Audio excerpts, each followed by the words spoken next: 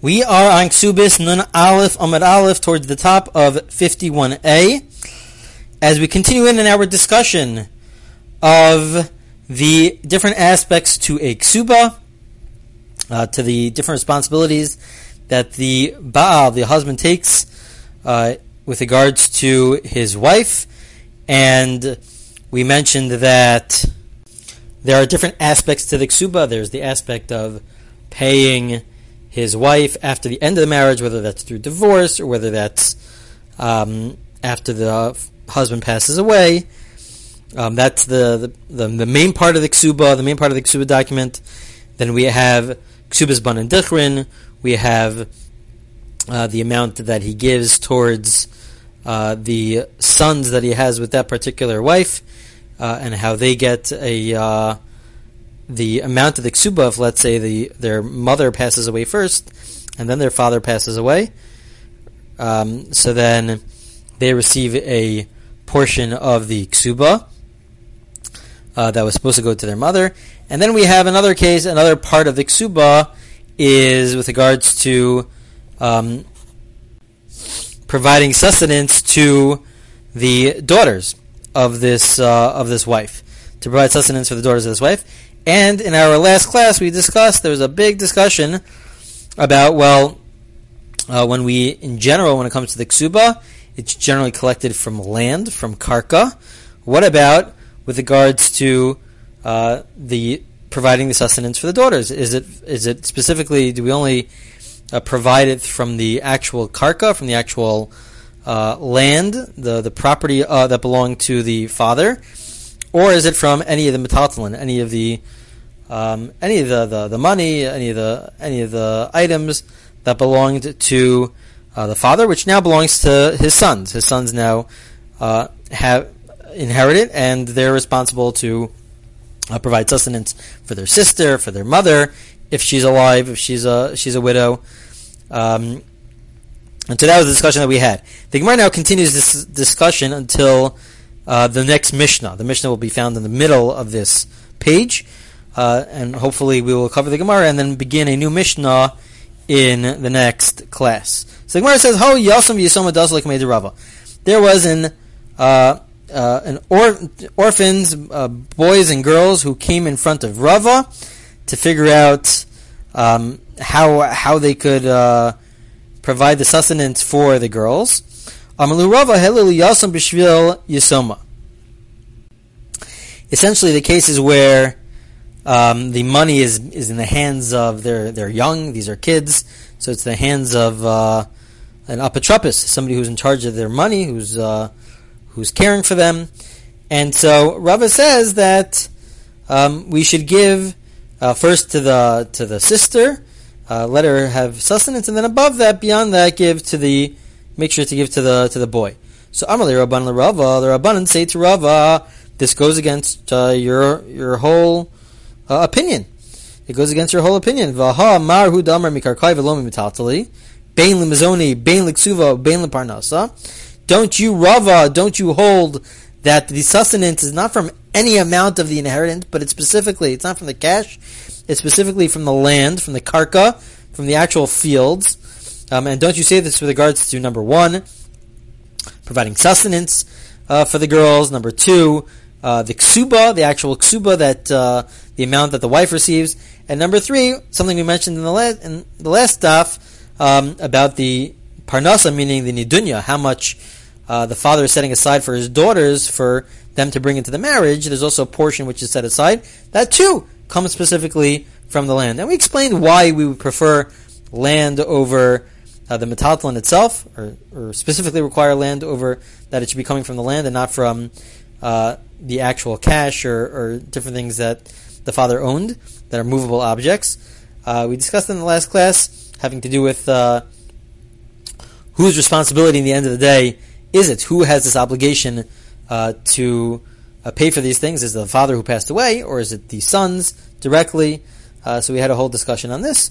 But they say, Rava, you held that it's come specifically from the land. So Amaluhu, Ilu Ratza Shivcha Lishamsha Milo Yavinale, Kol Shekin Hacha Dikatarti. Rava essentially says you're right. By the letter of the law, you should only be allowed to collect from the land. But I'm telling you that you should go above and beyond the letter of the law. Why?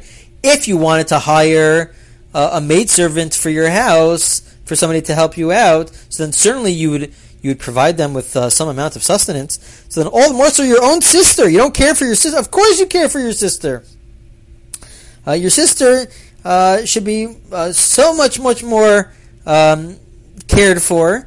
And so therefore certainly, even though you're right by the letter of the law, it should only come out of the land, but we should go above the letter of the law, and you should provide sustenance even through the mitatlan, even through the cash or through the movable objects. Continues the Gemara. Tana Rabbanan. It is taught in a brisa. We have the following brisa which will discuss this issue. Echan eschasam sheish lein achayas v'echan eschasam shein lein achayas motziin lamazon isha ulabanas devi Rebbe. Rebbe is of the opinion whether we're discussing land or whether we're discussing movable objects, you could provide sustenance for the wife, who's a widow, and for the daughters from both. That's the position of Rebbe.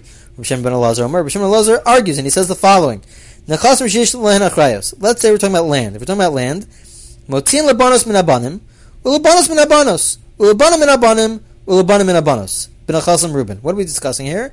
If we have a land, so then we have to make sure that we take away from the boys who inherited it and give it to the girls with regards to their sustenance, with regards to the nidunya, the amount that we have to set aside for them for when they get married, that they bring it into their marriage.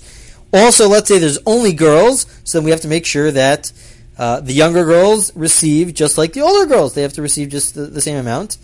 And the same thing if there's only boys, and there's older boys and younger boys, we have to make sure that everybody receives equally. Everybody receives equally the inheritance. We have to make sure that the older boys don't take advantage.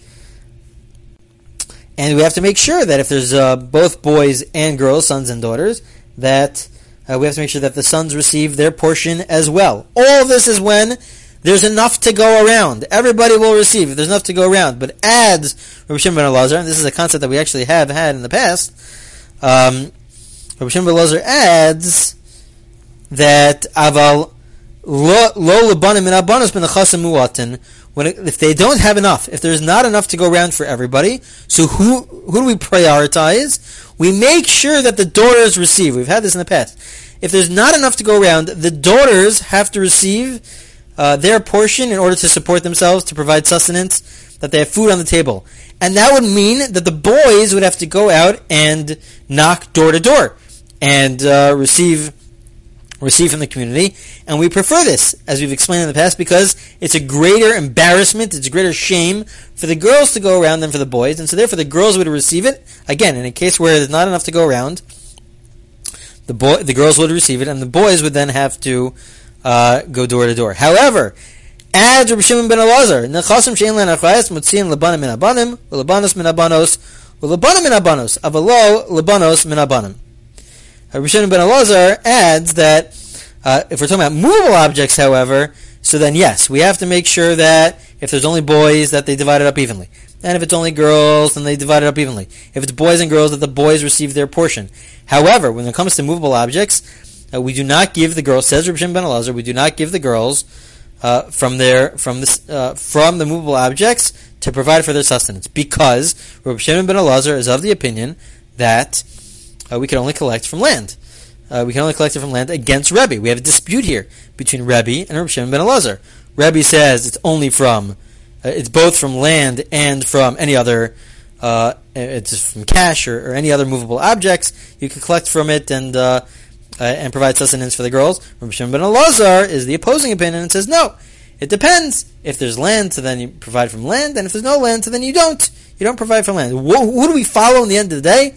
Afagav dekaimalan halacha karebi mechavero hacha halacha Rabbi Shimon ben Elazar damarav hachazam mikarkai v'lo mitatali bein l'ksuva bein l'mizoni bein l'parnas. At the end of the day, even though in general we follow like Rebbe, but over here we'll follow like Rabbi Shimon ben Elazar based on Rava. Rava says that only collect from land. In the end of the day, at least from the Gemara at this stage, this is the end of the Gemara.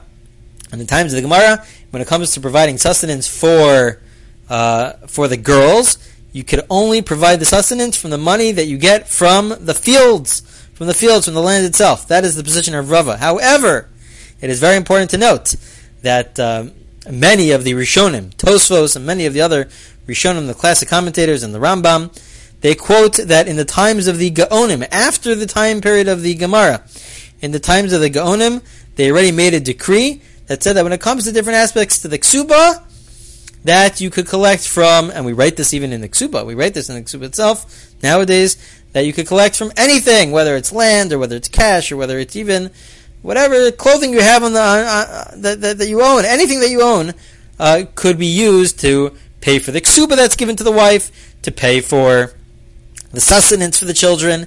All of that could be used from anything. How could they argue on the Gemara?